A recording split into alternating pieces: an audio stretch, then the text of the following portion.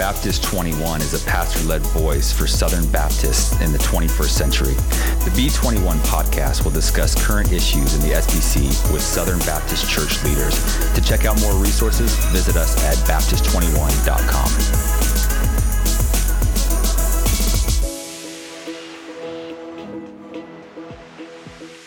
Well, welcome to the Baptist 21 podcast, where we have conversations about what it means to be Baptist in the 21st century. And I have with me today first-time guest, Pastor Mike McKinley. He's the pastor of Sterling Park Baptist Church, and then an author of numerous books. We'll talk about some of those, and in particular, his newest one along the way. But Mike, thanks for being on the podcast.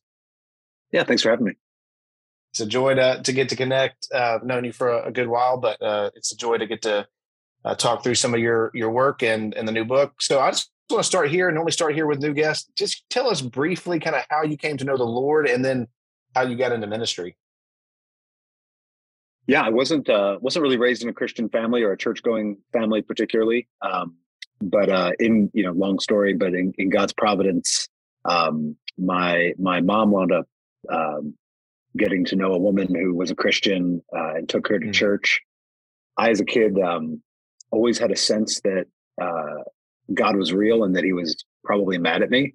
And so I think the first time I ever prayed, I was 7 or 8 years old. It was a Sunday morning. I was playing outside with my friends, and I was like, God, I know you're supposed to be in church on Sunday morning. I really don't know what that's about. It's not what we do. Not much I can do about it, but like when I get older, I'll definitely work this out with you. And so my mom started taking me to church. I think she thought I wasn't going to want to go, but I was excited to go, and went to a faithful evangelical church. And the first Sunday I was ever in a church, the lady told us that Jesus died on the cross in Sunday school, so that like God wasn't angry at our sin anymore. And I was like, sign me up for that. I think I was seriously converted on the spot as maybe like an 11-year-old or so. And so my whole family wound up coming to Christ kind of in that season. Never particularly wanted to be a pastor, but I thought when I was in undergrad at George Washington University, was discipled by Mark Dever, who had just come to Capitol Hill Baptist Church. So watching him turn that church around by God's grace kind of gave me a heart for the local church. And so I also was really involved in student ministry at the university where I was going, and just had a taste for teaching the Bible and things like that. So thought I probably wanted to be involved in our church, but didn't think I wanted to do pastoral ministry, and went to seminary really kind of to kill time while my wife went to grad school in Philadelphia. And I thought, I wanted to go on and do a PhD and teach somewhere. And I thought I'll be, well served by having an MDiv, whatever church I wind up at, I'll be maybe could be an elder someday, and having a theological education would be good. And just through being involved in my church in Philadelphia, teaching and doing evangelistic things there, this one old lady that I didn't really even know, almost every Monday would email me and say, "You're supposed to be a pastor." And I would email her back and be like, "Yeah, no, I don't think so." And so finally she wore me down, and I was in class one day at Westminster, and just felt the Lord, kind of lay it on my heart that that's what I ought to do. So I'm a bit of an introvert, and kind of bookish by nature. So being a pastor seemed like terrifying to me, but the Lord in his providence has surrounded me with really great people, and so it's been a joy. Yeah, thankful for that saint who was just pressing in on what she saw as gifting in you. That's a testimony to her kindness and faithfulness. So, are you from Philly? Yeah, from the Philly suburbs. Yep. Okay, so people can't see that as I'm talking to you, and you say you're from the Philly suburbs. You're drinking out of a New York Yankees cup and wearing a New York Yankees hat. How did that happen? Yeah, so I'm very, very faithful, loyal, borderline psychotic Philly sports fan. So, my wife lovingly refers to the Eagles as our other religion. But my grandfather was from the Bronx. And so, I guess it's kind of like election. It just gets, you know what I mean? Like if you have it, just be thankful for it. And so I just, the Yankees are kind of like my one way I cheat on Philadelphia, but they're my other passion, the Yankees and the Eagles. So. When I asked you that question, I thought you were going to say by grace through faith, but you use election instead. So That's right. Exactly. So you also went to Westminster, but somehow you still have a biblical view of baptism. So how did that happen? Well, I think my pastor, so Mark Dever, I think he knew me well enough to know that if he sent me to a seminary, I'd wind up a Presbyterian, and if he sent me to Presbyterian seminary, I'd wind up a Baptist. So I'm just a contrarian by nature. But I gave it my best shot. I tried hard to become a Presbyterian. I just couldn't do it. So I wound up coming through a Baptist. So. That sounds good. That's why you're on a Baptist podcast. We appreciate it. I want to ask, normally new guests, we ask just some fun questions. I've already started, obviously, but want to ask 4 or 5 quick questions. Think Family Feud, answers as quick as you can. Again, just 4 or 5. You ready to go? I'm ready. All right. First one, favorite book that's not the Bible. Oh my gosh, it's like asking favorite kid. Wow, favorite book that's not the Bible. Probably the Brothers Karamazov. I was just glad you didn't say your new book. So it wasn't a what about Bob situation. So I appreciate that. Second question, we've already talked sports a little bit, but favorite athlete of all time? Donald Arthur Mattingly. Wow, you gave us the middle name too. Oh my gosh, of Evanston, Illinois. Oh my goodness, that's where Eastern Illinois is, I think. Favorite? He was my childhood hero. That's amazing. I'm going to ask it like this: dead or alive, favorite bucket list concert? What would be your bucket list concert? Oh, yeah, Screeching Weasel. Great punk band from the late '80s, early '90s. Yeah. I wouldn't recommend people look them up. Okay. Because one of the first times you and I hung out, you were telling me a little bit about your testimony, and you said something like, I was into punk music, and this was in this era when, Christianity started to do this punk Christian. And you said it wasn't good for punk, it wasn't good for Christian Christianity. It just wasn't good for anybody. So. I stand by that. The Screeching Weasel. That was the first time that has been the answer on the Baptist 21 podcast. Final question would be, okay, do you remember your first sermon that you ever preached on a Sunday morning, and what was the text? The text was, I do remember it. It was July 4th weekend at it was like the 5 p.m. service. So it was a Sunday morning, but the mega church, so they do the 4 services. It was the 5 p.m. service on July 4th weekend. So it was buried as deep as it could possibly be, on the bench. And it was David's adultery with Bathsheba. So text assigned to me. Was it Christ-centered? It was, by God's grace. It was. Praise the Lord. Yeah, thankfully, no one let me preach until I was far enough along to have Westminster drill into me. Okay, if you learn nothing else at Westminster, 7. You learn Christ-centered preaching there. Amen. Yeah, it's one of the wonderful gifts that the Presbyterians have given to us. All right, let's talk about your new book. So the new book is called Friendship with God, A Path to Deeper Fellowship. I want to talk just through some of that, but what was the impetus behind the writing of this book?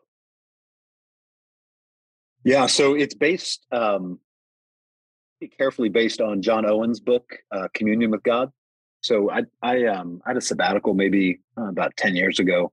And as I was kind of looking through my books, trying to figure out what to read, again, you saw how long it took me to answer what's my favorite book, so I think I stood in my office for a good 6 or 7 hours, just looking around the different books, trying to choose what to read. And I bought a copy of Communion with God. I'd never read it. And as I was thinking through my life and thinking through what was a good investment of time on sabbatical, I thought, spend so much time in the Bible and talking to people about God and praying and those kinds of things, but I'm not really sure I even know like what exactly communion with God means. And so I set about to read it, and honestly, the book just blew me up. I think I read it a couple of times on sabbatical, and found it so helpful. Found myself using it in ministry a lot.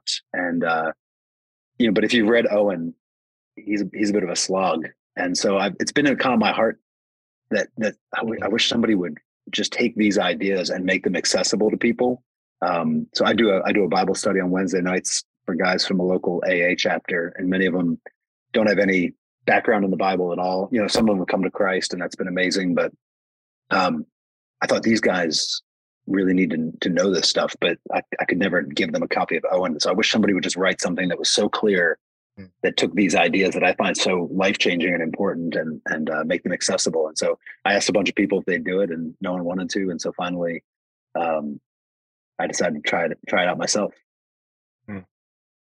I love hearing that. And I want to ask some more specific questions around that in a minute, but I want you to kind of broaden out from the book for a second. I know you a little bit, and just be curious your read on kind of larger evangelical world right now. Even just the circles that we kind of run in, but what are you encouraged by? What are you discouraged by? And then I'll kind of come back to the book behind that. Yeah, I think I'm encouraged by, just how many faithful churches I see out there. And I find myself fairly regularly discovering churches I didn't know about that are doing really faithful, awesome work, kind of quite apart from any recognition. And I think the internet makes us think that only the things that happen on the internet are important. But yeah, I'm deeply encouraged by the fruit God's bearing. Even in our area, when I started out here 18 years ago, there really weren't that many churches there were lots of churches, but I couldn't point to many churches and say like, yeah, it's a really healthy kind of Christ-centered church. And now there's like tons of them, I'm really grateful for that. And the work particularly amongst the nations that's going on, just even in our area, our neighborhood, Arabic speaking churches, Spanish language churches, Telugu language churches, I see lots to be encouraged about. What kind of things are discouraging right now? Now would be a good time to talk about our upcoming Baptist 21 lunch panel at the SBC. That's right. We'll be back at lunch during the Tuesday break of the Southern Baptist Convention annual meeting. This year's panelists will include Danny Akin, Al Mohler, Juan Sanchez, with panelists to be named later. Seats are limited and tickets are $25 right now for early bird registration. The venue will be right across the street from the meeting hall of the SBC. And maybe the best news of all, no cold sandwich box lunch this year. Instead, we will have Chick-fil-A. The panel will also include books, and you can get your tickets today at Baptist21.com. Well, I think the obsession with politics, certainly being in the DC area, and just seeing so many people, it seems like in an unhealthy way, just equating the work of God and the sort of political fortunes of the United States. To see it just seems like creating a lot of contention in the church and distracting the church from what seems to be much more important work. So that'd be probably one of my main concerns is just a panic. It seems that's setting in as Christianity is being marginalized in the culture. Just seeing people, seeming to be unable to sort of put the events in the newspaper and the words of the scriptures together in a way that's helpful and trusting in the Lord and sort of happy in His providence, even when things are going in ways I wish they weren't going. You've already told us a little bit about how, like, the impetus behind the book as far as serving the men that you do this Bible study with, but just with those things as the backdrop. So encouraged by faithful churches, discouraged by just focus on politics, not being able to connect even the scriptures to panic. How do you hope this book will serve those sort of things that you're seeing in the larger Christian circles that we run in? Yeah, I mean, I think, I think if we're distracted, it's because we're not paying attention to the right things. And my hope is that the book is useful in encouraging people to really do a deep dive on what's really important, which is their relationship with God the Father, God the Son, and God the Holy Spirit. And if we're cultivating that kind of friendship, or to use Owen's language, communion, I think it puts the other things in life in perspective in a way that I think would be helpful for the church. Yeah, a couple of verses. I have obviously similar concerns that you have and encouragements, but one of the verses that's really hits home right now, and I feel like it dovetails with your book, is just what does it profit a man to gain the whole world and to lose his soul? And then obviously, if the treasure of our soul is the Lord, fellowship with him, then that puts some of these things, these temporal things, into an eternal perspective. That would be helpful. In the book, you say this. So you say, have you ever seen a small child open a gift only to wind up playing excitedly with the bow that was on the package? The problem is that he doesn't understand the value of the gift he has received. What are your thoughts on how we can tangibly help others, even ourselves, understand the weight and magnitude of the gift that we have received? Yeah. I think that's, for me, a lot of the joy that came in sort of exploring these ideas and writing this book was just having the time to really look at all that God has done for us in Christ, and all that he says he wants to be for us as our friend, right? Because, I think we might be comfortable with language of God as king, God as judge, and he is those things. But the Bible also, spends almost a shocking amount of time talking about how much God loves us and wants to be known by us and wants us to communicate ourselves to him. And so, that's just this precious gift. And when we don't understand that, then we are so easily distracted by other things, right? We are like that child playing, with the bow instead of the gift. And so, if you think about it in that situation, right, when you have a toddler who's doing that, what you do is you kind of redirect their attention to the gift, and you say, like, the reason why they love the bow is because the bow's easy and it's glittery and it's sparkly, and they understand what to do with the bow. The Lego set that they got, they don't know how to put the pieces together. They don't know what all the joy this could bring them.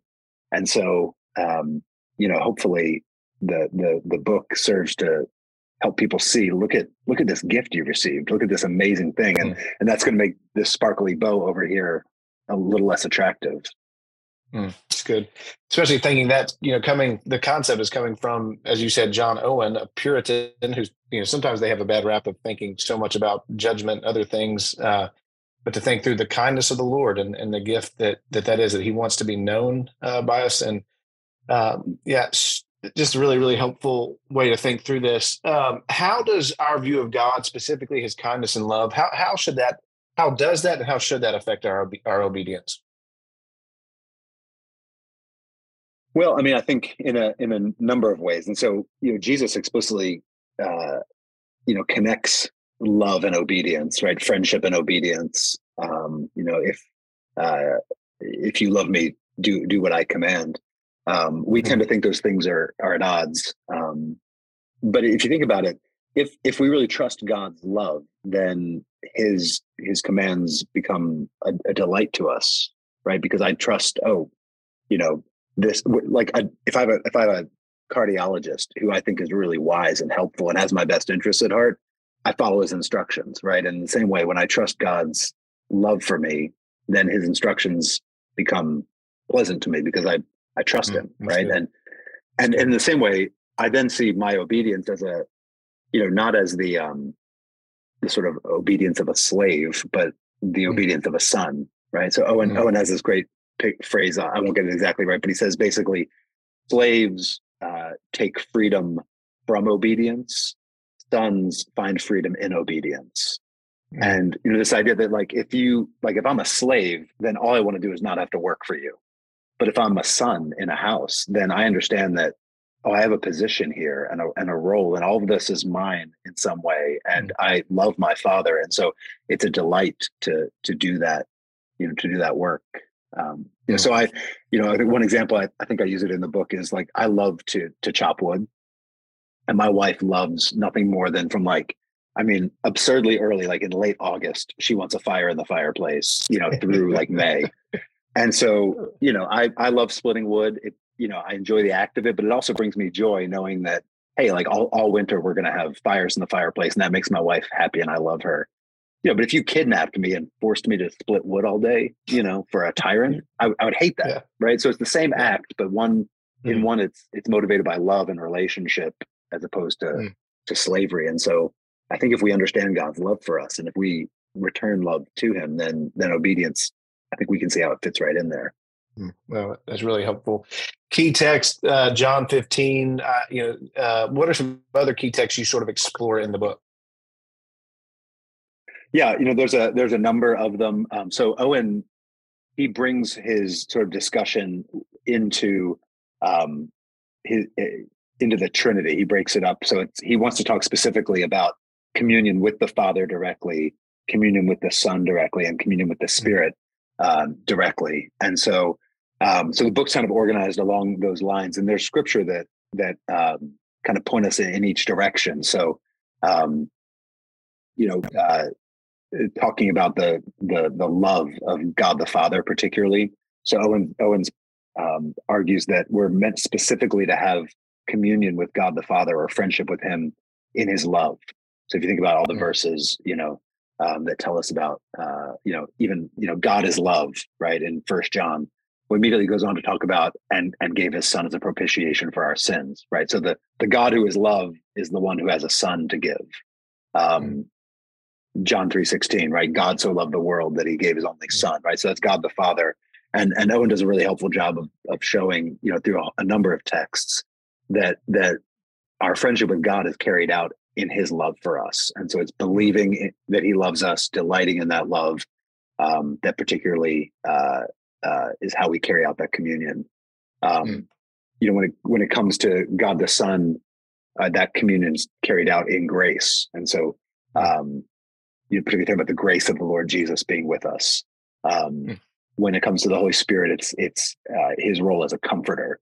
So Owens, he's a brilliant theologian of the Holy Spirit, and he limits himself in the book and says, the Spirit does a lot of things. He regenerates us, He sanctifies us, but particularly the way we carry out our relationship with Him is in the comfort that He brings us in our sin and our temptation and our trials and our suffering. And so there's a host of scriptures that go with that as well. I had actually, I'm glad you brought up communion, because I had as kind of a wrapping up application question. Thinking about friendship, it obviously brings the idea of relationship communion. So what does it look like for us to live in constant communion with God throughout everyday life? Not like just during, devotional time, but also just in the daily routines of life. Yeah. That's a great question. And I think this is where, I think what I found so helpful about Owen and why I wanted to write the book and hopefully make these ideas a bit more accessible, is because it's not some really, I hear the word communion with God and I think, okay, mystical, I don't know, I'm not very good at that kind of stuff. Like, it feels kind of overwhelming. But I think when you boil down to it, Owen basically says that our communion with God consists in His communication of Himself to us, and our return of those things that He ordains and accepts. So basically, God communicates Himself to us, and then we return, we communicate to Him, and we don't do that just anyway, but like He's actually given us things we can do, right? And it's actually not some like secret occult list, right? It's things like praying, right? And delighting in Him, being involved with a church, right, where you're a member of the body of Christ, right, and you're in communion with Christ's body, taking the Lord's Supper, hearing God's word preached, praying to Him, singing praises to Him, and so I think like those are things that are kind of everyday experiences, for a Christian. And so as I'm going through my day, as I'm bringing my troubles, my temptations, my sorrows to God, as I'm praying earnestly for the comfort of the Holy Spirit, as I'm rejoicing in God's love for me, like those things are like, that's how we live out our friendship with God. So should we call you a punk rock Puritan? Is that the label? I've been called worse, certainly. So. Well, I love this idea of taking, so I've read a good bit of Owen, and just the idea of kind of taking him and making him accessible to 21st century Christians. I think wonderful work. Who would you say is generally the audience that you had in mind as you wrote the book? Yeah, really, I any Christian, I think. So I really tried to be clear enough that even a new believer, somebody without a lot of background, or even someone who's not a very experienced reader, or not everybody loves to read, and so tried to make it really clear in that sense. But I think the material, the source material, is so rich that I think even if you've been walking with the Lord for a long time, as I was when I read Owen for the first time, I think there's still plenty there. So I hope that churches will find it useful. Each chapter, basically, I just took each chapter in Owen and turned it into about 1,500 word, kind of devotional length chapters, so that it's not a very sort of long or taxing book, but hopefully it's rich and helpful. Yeah, and I would commend it to you, and I would commend Mike as an author. I mean, very accessible and engaging writer. You've written several other books. I'm going to give just two in mind, give some blurbs as we kind of sign off here. One, as a guy who helped oversee a network that's about church planting, you have a book called Church Planting is for Wimps. It's one of your first books. Give us just briefly, what's that book about?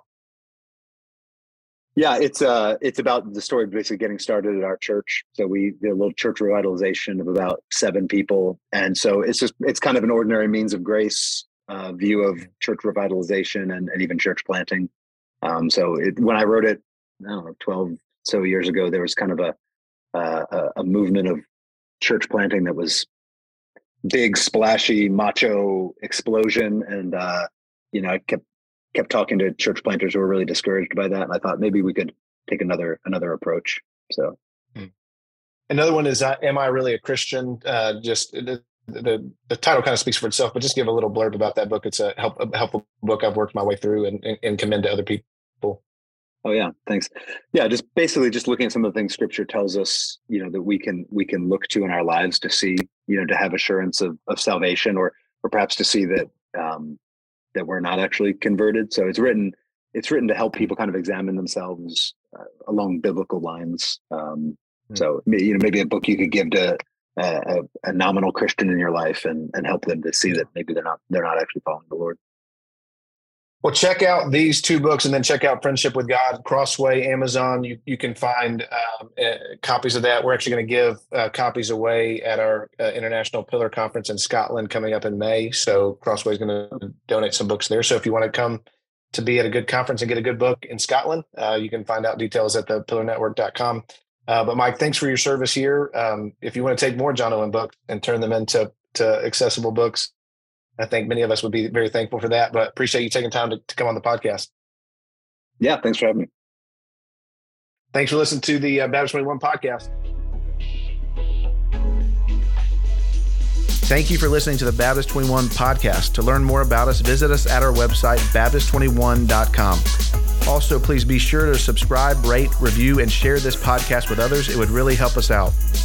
If you ever have thoughts or ideas for future interviews, please reach out to us at our email, Baptist21@gmail.com. Again, thanks for listening to the podcast.